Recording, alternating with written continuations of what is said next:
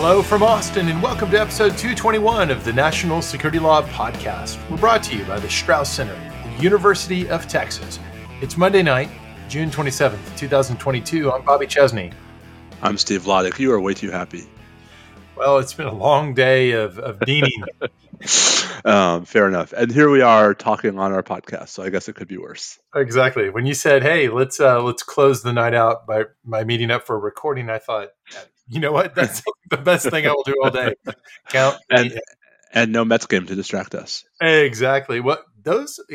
So I feel like we should apologize up front for the immediate baseball talk, but here it comes. Go Mets, go! It's looking. as long as the Mets are in first place, dear listeners, sorry. So those people from Atlanta are creeping in bit by bit. I think as of this morning, it was 4.5 games back. They're having a heck of a month, but it's not enough yet. I think they're back. I think they lost today, so I think it's back to 5. As it should be. Okay, good.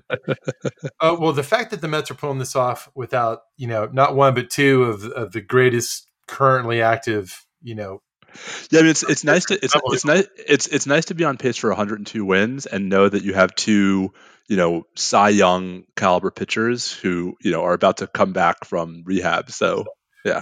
Wow, fantastic. I mean, given the utter despair in which I am currently living in every other respect of my outside the home life, the Mets are at least something. So paint it. So Steve, you're among you're if not the most sort of visible legal academic in general on Supreme Court coverage. You're certainly up in that mix. I have to assume that since Dobbs, since Bruin. That's true, right? We've entered this is the end game period. Yes. So I was hoping you could actually just kind of share a little bit about what's it been like from your point of view in terms of so many people reaching out to you on all platforms, asking you to weigh in on stuff. I mean, what has that been like? Soul crushing. So, I mean, last week was busy, right? We had the major Carson versus Macon case Tuesday. We had Bruin Thursday. We had Dobbs Friday. I was actually at the Aspen Ideas Festival when Dobbs came down. Well, so take us into the room. Were you on stage literally, or just no? I was. I was Aspen Ideas. It's like the Davos type scene, and there's you. So, did you have Chardonnay in your left hand or your right hand when this happened? I was sitting in my hotel room, on the CNN all hands conference call, hitting refresh on my laptop when at 8:10 Mountain Time, up pops Dobbs on the screen, and as soon as I saw it was Alito, I was like, well, there we go. There it is. So I mean, I don't. Folks can sort of look at my Twitter for substance. I know, this is not a constitutional law or Supreme Court podcast. I will just say that I think, I am hard pressed to think of two decisions, Bobby, in our lifetime, let alone one, that generated such immediate, intense public interest. I mean, the closest thing I can think of is Obergefell, with gay marriage in 2015. But I think I think that was less shocking to a lot of people, and two, I think it was sort of the end of the story, whereas both Bruin and Dobbs are actually decisions that will only precipitate a whole lot of new legal complexities and complications. So it was stunning, Bobby, in so many different ways, and I'm still sort of digging out from the email backlog. Well, of course, part of what's fascinating and is going, as you say, is going to spur intense scrutiny of what comes next. You mentioned Obergefell, and there are any number of cases, and maybe Obergefell's among them, where people wonder now. So something that, as you just described it, as okay, so that was that, and that was the end of it. I know your point was that it wasn't. There's nothing about Obergefell that suggested it was going to be immediately generative of the next wave of follow-on con law questions. Although there was some of that, but that wasn't like a major point of public discourse. No. Whereas here, there is exactly that. Both for Bruin, but especially in a broader sense for Dobbs, this question of what does this mean for other aspects that are linked to substantive due process? What is the trajectory for substantive due process, including things that have been on the books for a long time? Well, especially when you have the concurring opinions, reaching radically different views about that, right? I mean, so right. I mean, there are people. It's clear the justices themselves are Right. paying close attention to that and putting down their markers. But I mean, so I think you're right that one bucket of questions is what happens next for other rights. I will just say that I think there are two other buckets. I mean, one is what happens next for people seeking abortion access, and that's something that's changing by the minute, right? I mean, you've got a bunch of states with trigger laws, you've got a bunch of states with so-called zombie laws, but you also have, I think, Bobby, the question of you know what are those states going to do next? Like, are states really going to try to ban travel out of state, which will raise novel questions about the right to travel? Are states going to try to ban, for example, the shipping of mifepristone into states? Right? I mean, like, I think there's just the universe of legal questions before we even leave the question of reproductive rights That's right, is and pretty remarkable. that's without So I think on a prior episode we talked about that right to travel question. I suspect here's a point of agreement for us. I don't think it could possibly. Well, let me rephrase it. It certainly shouldn't be constitutional for a state to de facto export its own choices about criminal law in a way that binds other states by criminalizing the act of traveling out of the state to do something outside the state that's legal where it would then be done. Do you think that under at least current doctrine, that's actually a closer question than I'm suggesting? Yes, mostly because it hasn't come up a lot, right? I mean, like, so let me say, I agree with you that my understanding of the right to travel, even before recent years, has always encompassed that, right? That once you leave the borders of the state, there's some liberty to sort of not be bound by the laws of the state. Um, my concern is sort of twofold, and one gets to the sort of the larger thing I want to say before we actually go back to our bread and butter.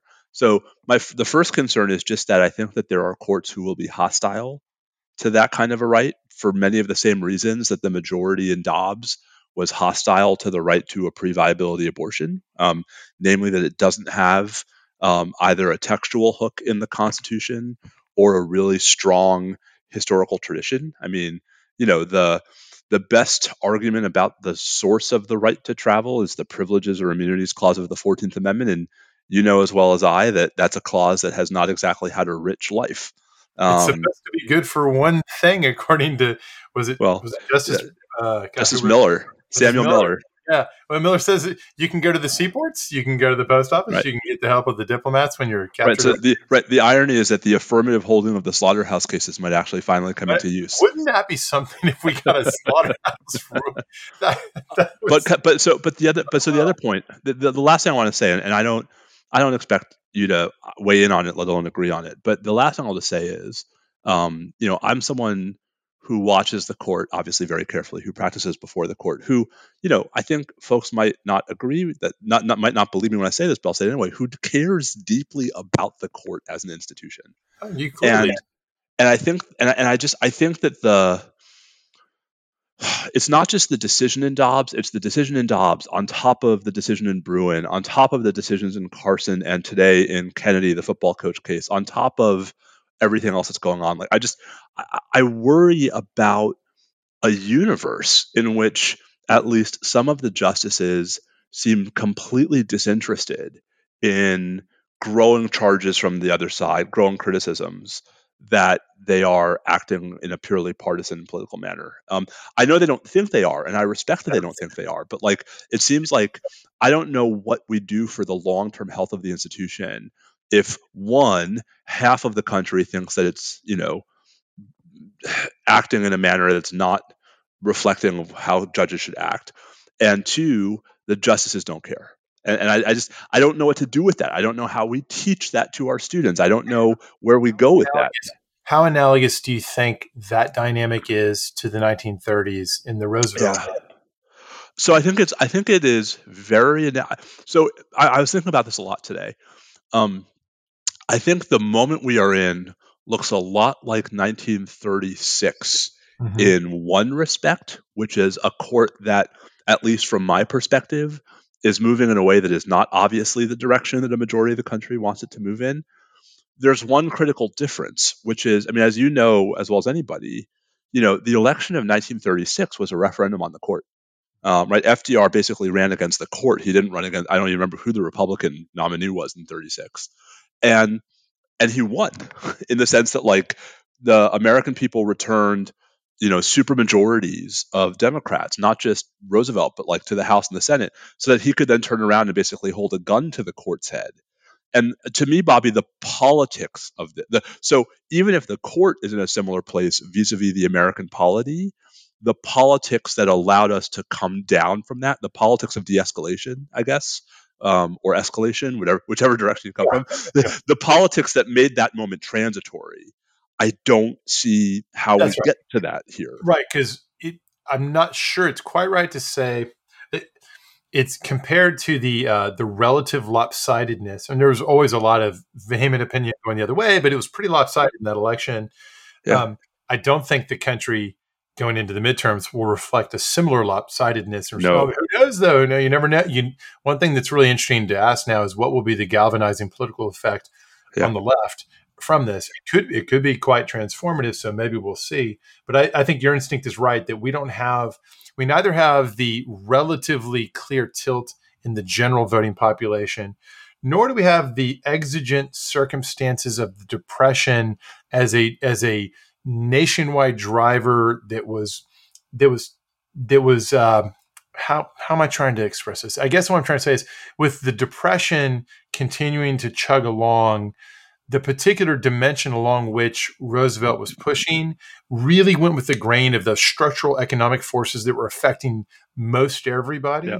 And here, the court appeared to be the sort of the cog in the obstacle. Yeah. Whereas here, it's not about relatively evenly distributed things. Rather, it's cultural. These are cultural disputes that people feel much more, I guess, more evenly divided on, or at least in terms of who's turning out to vote and how our system actually magnifies opinions amongst those who have. Well, and I mean, there's a longer conversation here about how, in 36 it was the general election that mattered a lot more than the primaries, and now it's the primaries that matter so much more than the general. That's what I'm getting at with the magnifying effect. Yeah. No, and the polarizing effects. Yeah. And so, sure. Exactly. So I think that I think you're absolutely right that 36 is the best possible analogy. I just think the politics on the electoral side are so radically different. Yeah, I think that means we're in for a really bumpy road. I mean, yes. There's a counter history of. By the way, for listeners who are familiar with the allusions to 1936 and 1937 in Supreme Court history, we're talking about this long period in which the court was relatively activist in striking down both acts of federal legislation that the court said were beyond federal legislative power, sort of a federalism objection, and striking down some state court legislation on the grounds of, ironically, substantive due process. And there was a big push against this, including a lot of talk of reforming the court to more quickly change the votes. Famously, in 1937, there was a little bit of internal realignment on the court, thanks to Owen Roberts in particular. And by that time, the switch in time that saved the nine. Which, of course, Owen Roberts always said, like, I'd already decided to change my mind. In any event, it kind of mooted things, and in very short order, Roosevelt, who's on there forever, in the White House forever, ends up having all his picks on the court anyways, and so it kind of mooted the constitutional crisis got kind of close, and then it just World War II comes along, all of it gets swept away.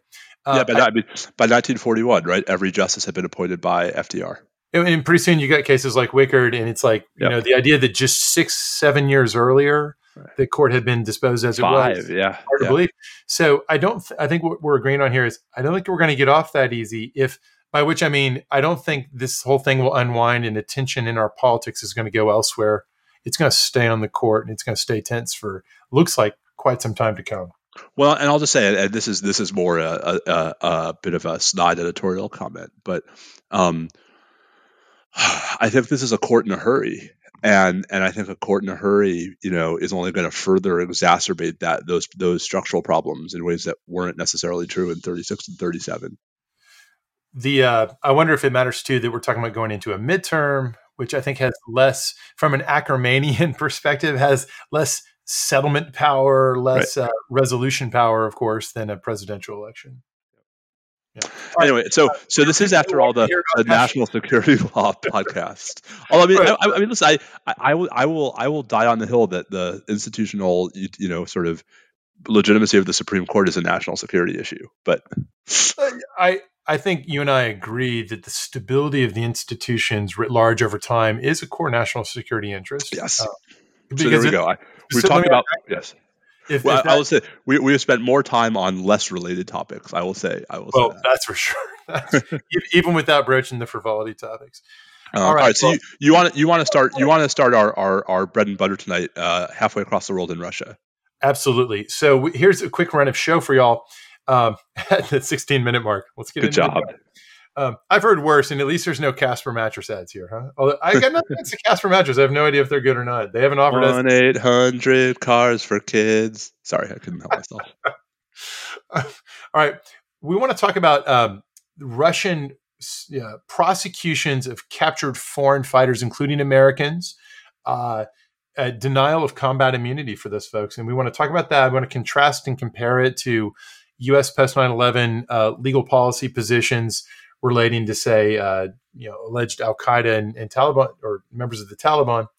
And then we want to pivot from there into the GTMO plea agreement from al-Hadi al-Iraqi, and we'll also talk about the GTMO transfer in the GWOT case. We'll pivot over to the remarkable news, perhaps, that the United States seems to have participated in a raid that it wasn't a lethal strike. It was a capture operation in Syria, capturing an Islamic State alleged senior figure. Who's got that guy now? Where is he in custody? What is the legal framework? We'll talk about that a little bit.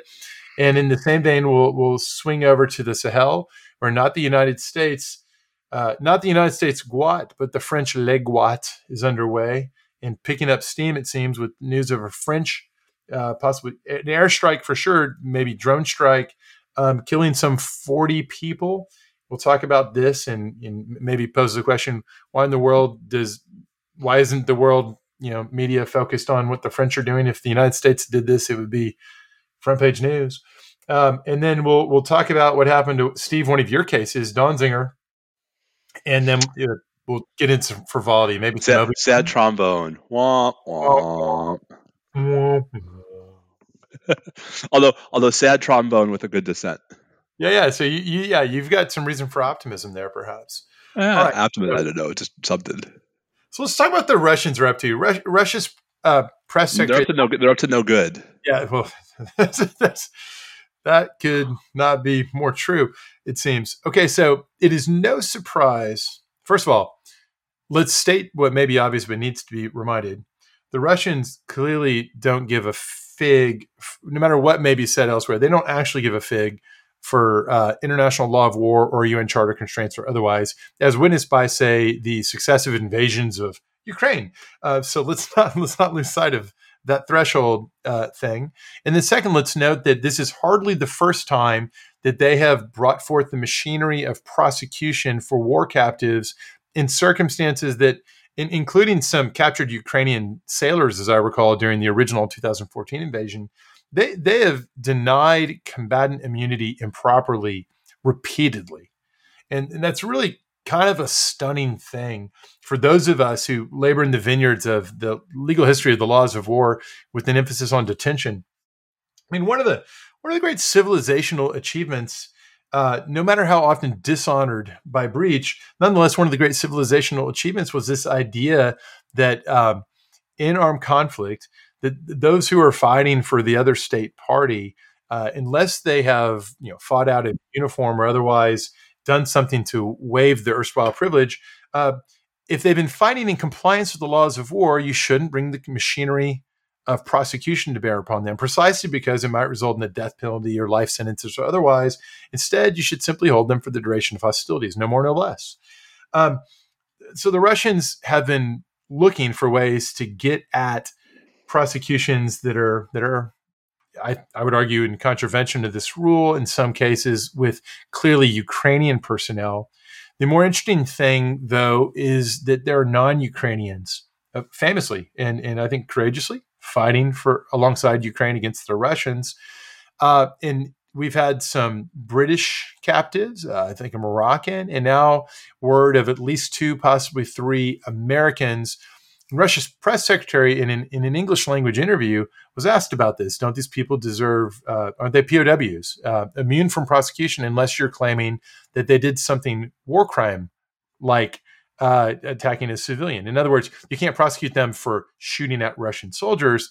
And this guy said basically, no, quote, they are not part of the Ukrainian army. They're not subject to the Geneva Convention.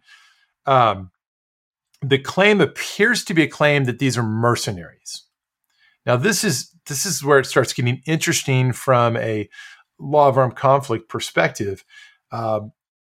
Additional Protocol 1 and also the sort of summary of the laws of war that the Red Cross put together in its sort of IHL database, you might call it, talks about the principle that a mercenary, as defined in Additional Protocol 1, does not get prisoner of war status, doesn't get combatant immunity for prosecution. You don't get to skip a trial, but you can have a trial and you can prosecute them for war-related actions. Here's how Additional Protocol 1 defines a mercenary. A person is specially recruited locally or abroad to fight in a war or armed conflict.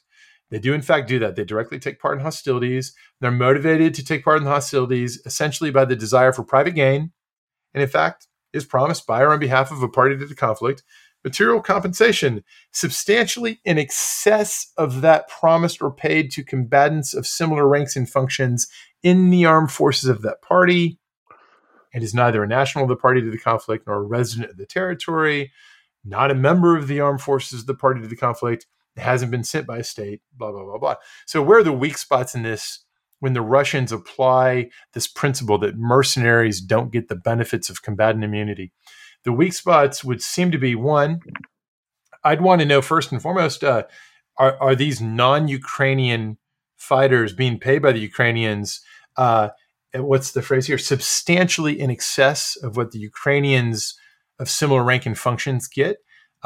If so, then that does satisfy that figure. But if not, then forget it. You can't deny them combatant immunity.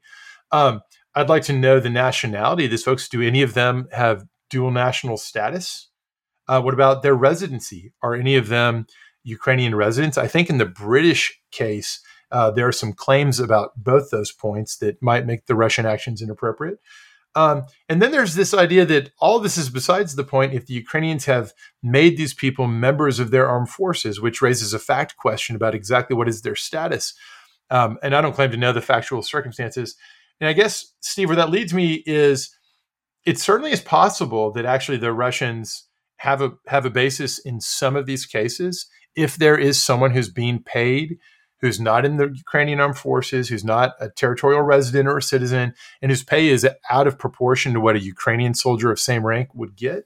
That could make someone a mercenary that actually triggers this rule. But I should note, it's not even clear. I don't think the United States accepts this rule, but it's possible the Russians do.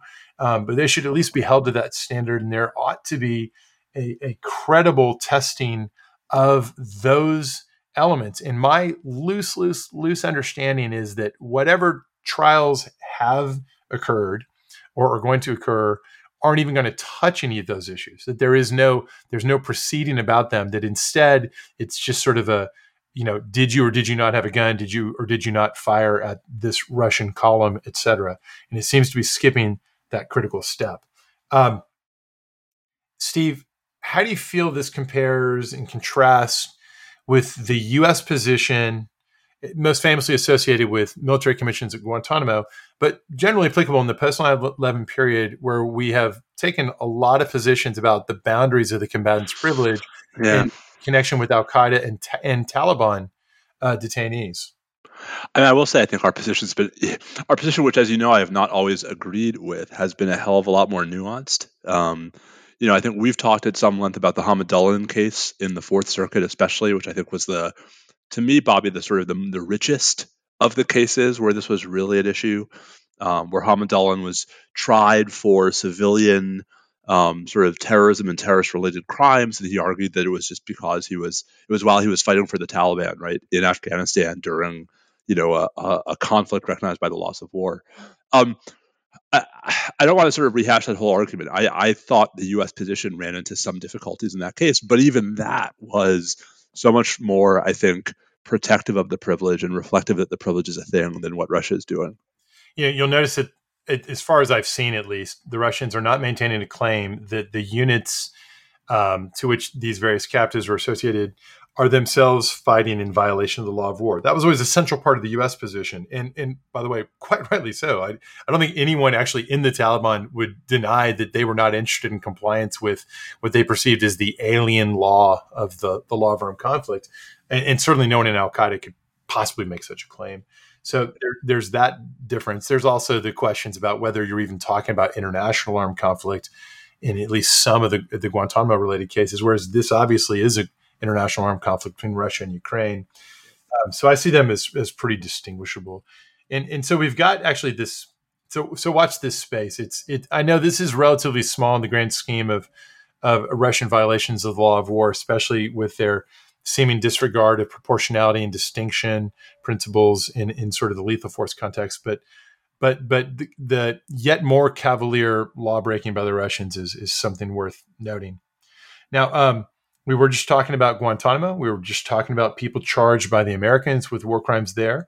Abd al-Hadi al-Iraqi was, as I recall it, charged based on his actions as an alleged commanding officer for forces fighting against both coalition forces and Afghan government forces and U.S. forces, and even allegedly involved in the destruction of the Bamiyan Valley Buddhist statues, which people will recall if they're old enough from early on in the Taliban's years in the field previously. And so there's now a deal in place. And in the Biden administration, let's be clear, this isn't some big surprise. The Biden administration made clear that it wasn't trying to walk away from and unwind the MILCOM proceedings as such. It was going to pursue plea agreements. And I think this is the first one, Steve. The deal was reached in May. It was revealed, a week or so ago. And the details are a little sparse at this point, but it sounds like the deal is he'll plead guilty, and then the machinery will be put in motion to get him transferred out of Guantanamo to somewhere else. He's got serious spinal injuries or difficulties, has had a lot of surgeries, I think at least 5 surgeries at GTMO. And it looks like everyone's trying to move him out to some other place, and this is the pathway that's going to pave the way for it. Does that sound right to you? Yes, I think yeah. I mean, I think we've talked before about whether plea deals are going to be the way, or at least one of the ways that the government extricates itself from at least some of the military commissions. I remain to be sort of convinced that that's going to get most of the way there, but at least this seems to be a step. Yeah, some of the coverage said, the Biden administration reportedly is trying to work out plea deals in the 9/11 cases themselves. That's a totally different kettle of fish. There's no larger politics to the al-Hadi case, but the 9/11 case is obviously totally different in that respect. Anyway, I guess we'll just have to see what happens. But I think this is, to me, a positive development, and it takes at least one of those pending military commission cases off the table. So that's an unusual. It's any progress in the military commissions is unusual. So we might as well talk about it. It's a little nibble out of the 7-layer dip. Seriously.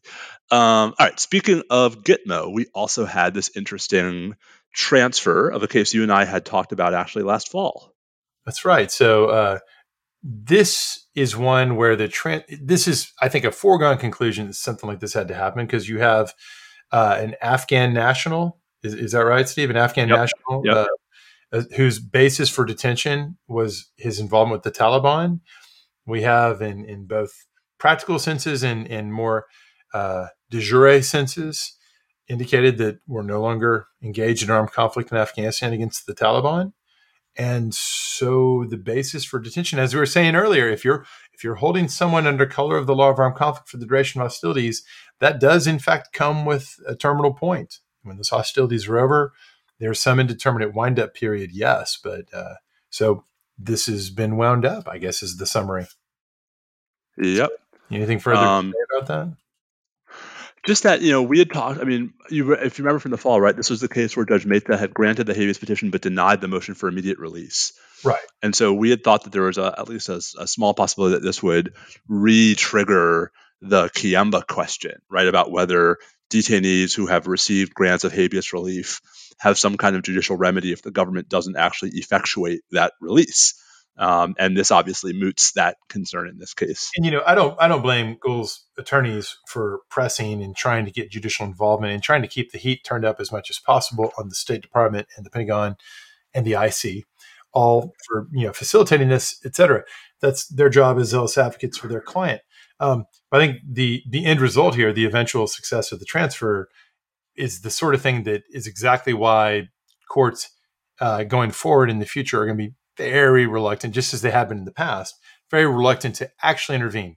They'll ask for status reports, perhaps. They might lean in. They might wag fingers. But to actually take stronger action, it hasn't happened before, and it's probably not likely to happen. Who knows what the future holds. Okay. So when we talk global war on terrorism, there's a certain sense in which on the show over the years, we've come to view it all as a bunch of legacy activity, especially since the withdrawal from Afghanistan and the dramatic quieting of the U.S. role in the Iraq-Syria theater against the Islamic State. But little things still float up there. We're still there. The Islamic State is certainly still there. And there was a remarkable story about 10 days ago, a pre-dawn helicopter raid in Syria. Somebody on board those helicopters swooped in, kicks in doors, and they successfully capture Hani Ahmed al-Kurdi, a relatively well-known and senior Islamic State member, former bomb maker, now said to be involved in the operational planning of Islamic State attacks. So fantastic job. They found him. They got him. It sounds like it was actually a clean op that doesn't sound like there ended up being any armed resistance. Yeah. So far, so good. The interesting question from a legal perspective is factually, so who's got this guy? I have to assume, Steve, whoever has the de jure custody of this guy, it's not the United States. He's either in Syrian SDF custody or maybe Iraqi custody. I think those are basically the two options. Do you think it's one or the other, or do you think it might be somebody else? Who else is there? Right? I mean, I don't think there's any chance it's us, but I also think this nicely illustrates the artificiality of these sorts of things. It sounds like it was definitely an American administered raid. It's hard to imagine it wasn't U.S. special operators who effectively conducted the raid, albeit with coalition partners and SDF partners, maybe Iraqi partners, along with them. If I had to bet, I'd say that surely the guy is in, some sort of partner entity formally controlled facility where we have access to him, but he's not in our custody. And I strongly assume that there will be no GTMO style habeas litigation. No Doe v. Mattis for longtime listeners. Hey, Doe v. Mattis reference. No Doe v. Mattis type litigation. And in part because the guy has no U.S. ties other than his current situation, not said to be a U.S. citizen or anything like that. So in effect, the U.S. legal system won't engage in any way. And I think that is sort of another reminder that the overall lesson learned by the executive branch about detention is don't administer it ourselves and work by, with, and through partner nations and partner entities insofar as there is to be detention at all. And, it's always worth pausing to ask, from the perspective of both the rights or the circumstances of the detainee, never mind the rights, just the treatment circumstances and the intelligence interests of the United States, is either better off this way? I would argue that probably not, but that this is exactly what you would predict would come from the way that, 10 years of post 9/11 experience unfolded. So, I don't think we'll ever hear more about this one. I bet we never hear another word. Which is alarming unto itself. But that's exactly my point. Oh man! Just like the ongoing investigation into the leak of the draft opinion in Dobbs. I haven't really heard many updates about that investigation. Have you? No, I've not seen wouldn't that be something? Maybe they'll get. Maybe they get that Durham guy to investigate this. Oh, we never even talked about the end of the obvious and deeply predictable denouement of the Sussman prosecution. But we can throw that in at the end. But as long as as long as we're on a global war on terrorism GWOT theme, let's pivot to make GWOT. Make GWOT great again. Bonsoir, Monsieur Vladeck. Bonsoir, Monsieur GWOT. Bonsoir. So I find it amusing. It's really remarkable that I think in a way you got to kind of hand it to the French. It appears they're operating both in terms of detention, acting by, with, and through local entities, and now seemingly just directly acknowledging publicly airstrikes targeting counterterrorism targets. By the way, all this seemingly very worthy, but it's just sort of remarkable how little commentary and discussion this occasions. Maybe I'm missing it because I'm not francophone and I don't know what's going on. Maybe there's all sorts of protest and criticisms. But anyways, around June 16th, the AP reported that in English language sources that the French military had just directly announced that they'd killed approximately 40 people traveling on motorcycles near Niger's border with Burkina Faso. Working closely with their Nigerian partners, with intel provided by the Nigerians. This is a sort of unspecified group, at least in the sources I saw, unspecified group responsible for, or linked to a group responsible for a deadly attack on government personnel earlier in the week. And it's all part of this larger continuing instability in the Sahel region. It's not the only overt sort of GWOT style activity by the French. Back on June 15th, just a little bit previously, I guess the day before, they had publicly announced they'd captured a senior Islamic State figure, not too far elsewhere in the region, near the Mali border. Totally unclear, who's got custody of that person. I think he was captured on the Niger side, and I think that following exactly the same model I just described for the United States, I doubt he's in direct formal de jure French custody. I'm sure he's in partner nation custody, and I'm sure the French are lending what support and having what involvement they want to have there. So I see some real parallels between the lingering elements of the American global war on terrorism and Le GWOT, but we just don't see a lot of coverage of the latter, at least not in our sources. Wait, I mean, who would cover it? Yeah, well, yeah. All right, so there we go. The GWOTs. Are you saying that that legacy media in the U.S. doesn't do a sufficient job of covering some of? Anyway, never mind. Well, I can't believe we missed the chance to refer to this as GWOT Part Deux. GWOT shots. GWOT shots Part Deux. That's it. That's the episode title. That is the episode title. GWOT shots Part Deux. That is very good. Or it's just 9:00 at night, and I've gotten about 4 hours of sleep. Yeah. All right. Well, speaking of me being tired and run down, should we talk about Donziger for a minute? Yes. Let's close out with that. Great. All right. If you're tired and goofy, no, it's all good. Play into it. So folks might remember that last fall I had briefed and argued a case in the Second Circuit raising this interesting, not really, I mean, Bobby, sort of national security law adjacent, sort of structural common law question. And the question was about whether district courts have the power to appoint private special prosecutors to try criminal contempt in cases in which the Department of Justice declines to prosecute, right? Usually if DOJ declines to prosecute, that is the end of the matter, as we have learned over and over again with regard to the past administration. Which, by the way, we should at some point, actually, maybe in our next episode, we should talk more about what the January 6th committee has been up to. So anyway, in Donziger, the question was basically, is this all constitutional? And so we got the decision from the Second Circuit last, Wednesday. And we lost. So at face value, we lost 2-1, right? That the Court of Appeals upheld Donziger's conviction, et cetera. But there are actually two really important and I think useful things that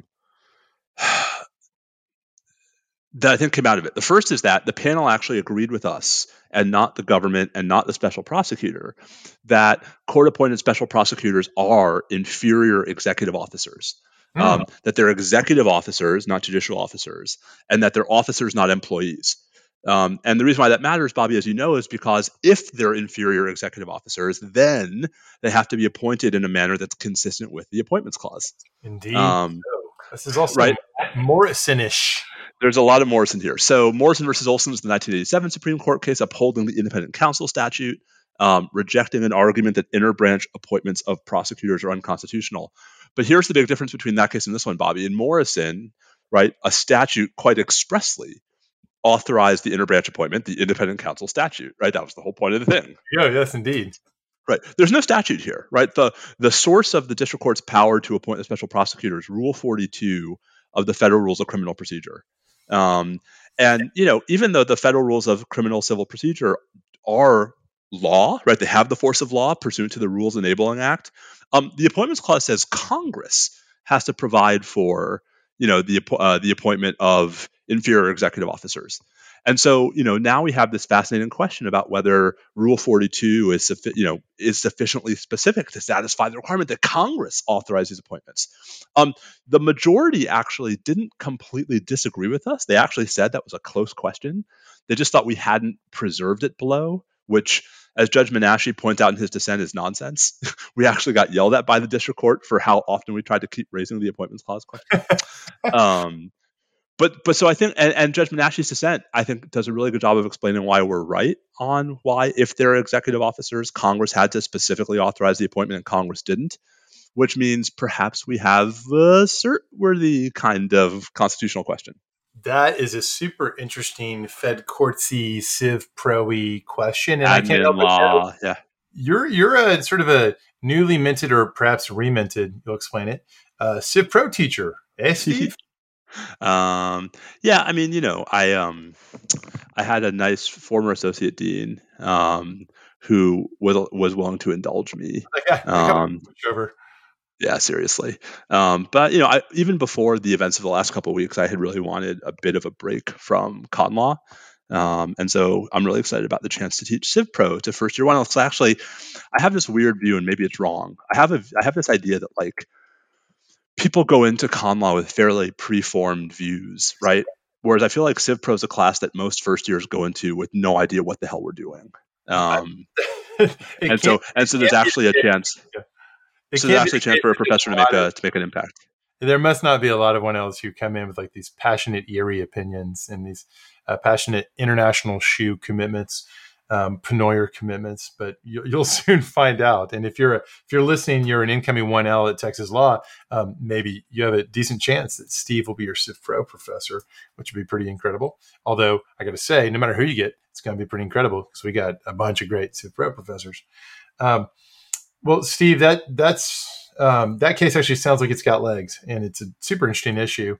Have you ever given that case as an exam question? No.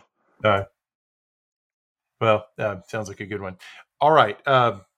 Should we pivot to frivolity? Since you're seeking solace in Civ Pro, can I offer you instead the solace of frivolity in talking about the Mets, or perhaps can I lure you into some Obi-Wan Kenobi talk?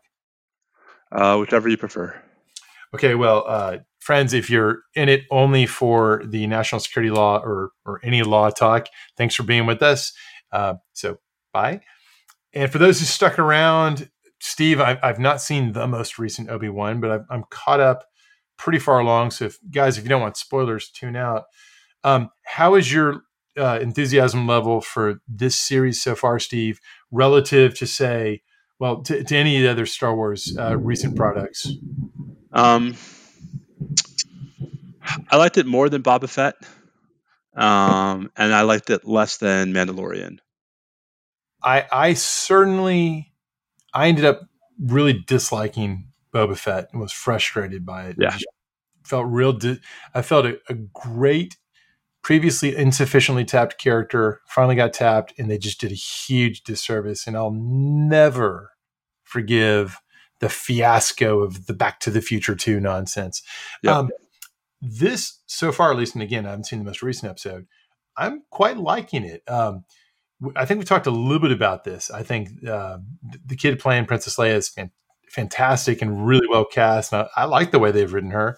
Sometimes it gets a little old with the angsting of, Ewan McGregor. I wish it's a little painful episode after episode to watch him wallowing in the low place he reached. But I kind of like the idea that, of course, over that much time living in the desert, he lost his mojo and didn't know how to find it again for a while.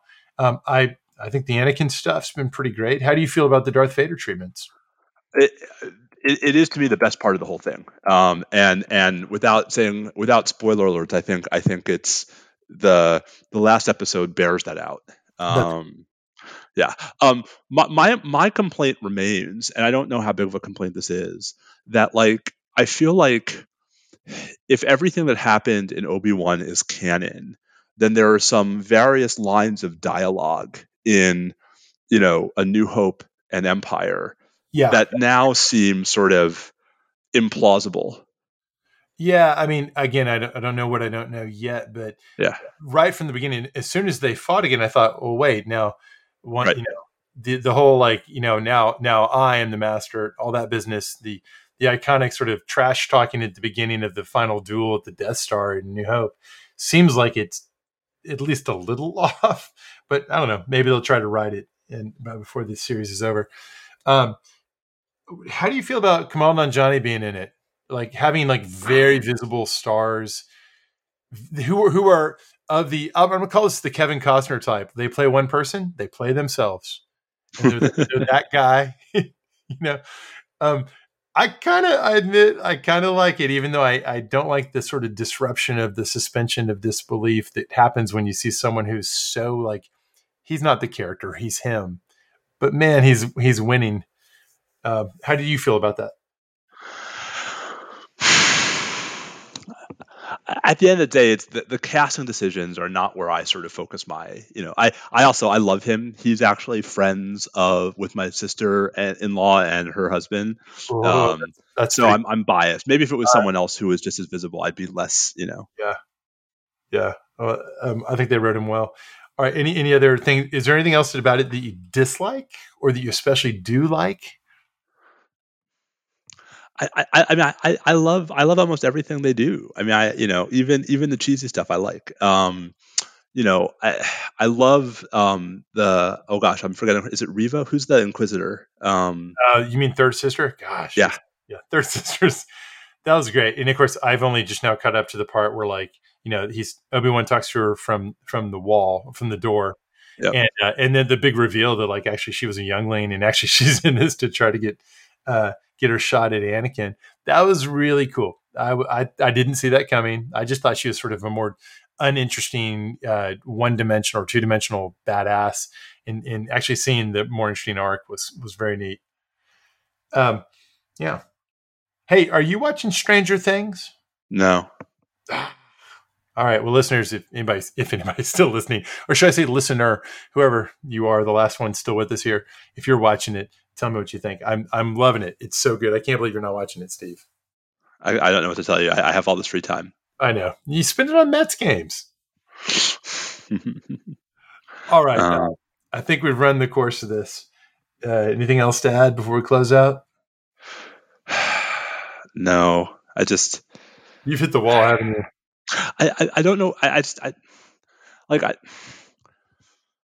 Where do we go from here? That's the question. Look, I know we've had these moments before. I know you're feeling super down right now, and I have to imagine that no small number of our listeners are feeling really unsettled. Our legal community listeners, those who are unhappy about how things have gone here, are going to be feeling like, what are these institutions? What are these rules? I mean, let me put it this way. So, right, I mean, you are going to have a very large role, a larger role than usual in our 1L orientation in August, right? And as by the way, so trying to drag you into it. So our fantastic dean of students Elizabeth Bangs and I, with your help and lots of other people's help, are planning this event for the first day. That's like a fireside chat. Like why law school? Why now? And I've got 2 months to figure out what I want to say, and Bobby, I might need those 2 months. That's fine. Well, and I will be happy to talk with you about that. Look, I fully understand and appreciate that a lot of people, including some listening to us right now, feel like, why waste time talking about law and legal institutions? It's power. If that's how you're feeling, that is all the more like you can't throw up your hands and say like, never mind. I'm just going to assume that it's always, in all places, all times like that. And we shouldn't even aspire to a more rule-bound, rule of law way of being. I urge you not to throw in the towel if you're feeling that way. Yeah. And by the way, of course, some of our listeners aren't feeling that way. That there are people who feel rather the opposite. But and vindicated. But I want to speak now to people who are hurting, and because I want to speak to both. And for those who feel like, this makes me just nihilistic about the whole thing, that's a reason for you to fight in the proper sense, fight in the sense of drilling down on how you think it ought to be and making the arguments that you think ought to be made. Learn, if you're a law student, becoming the best possible lawyer you can be. If you're a lawyer, becoming a better lawyer than you currently are. Every one of us has room to grow in this. The worse you're feeling, the more motivation that ought to be for doubling down your efforts. Yep. That's my pitch to you too. And so when you talk and are in dialogue with others, whoever that ends up being, at orientation, which I hope will happen, and you're trying to explain to students who have, I assume, the same full range of views as the American public, at least in Texas law, we get this very diverse array of viewpoints. My hope for you and whoever else is on stage with you is that y'all can inspire people to understand that whether you think we're currently in a very rule-bound place or maybe even an increasingly rule-bound place, or you think the opposite, that the wheels are coming off the structure, either way, we need to be able to agree that we'd be best off in a rule of law society, not a power-dominated society. And to fight for that principle. And to fight for that principle. Yep, I agree. No, of course I agree. I ask me again next week. I will, because we'll no doubt be back. We'll be back on the air next week, right? Maybe. Maybe. All right. Well, he is at Bobby Chesney. I'm at Steve_Vladeck. We are at NSL Podcast. Bob, we still have 4 Supreme Court decisions to go. So, oh my goodness. Who knows what fresh hell, including, by the way, a war powers case, right? Torres versus Department of Public Safety. So who knows what fresh hell awaits us. And the Mets have 2 more with Houston before we play. It's our Texas week. We're playing 2 with the Astros and then 3 with the Rangers. Astros are looking good once again. The Rangers, yes, they are. Not as bad as they could be.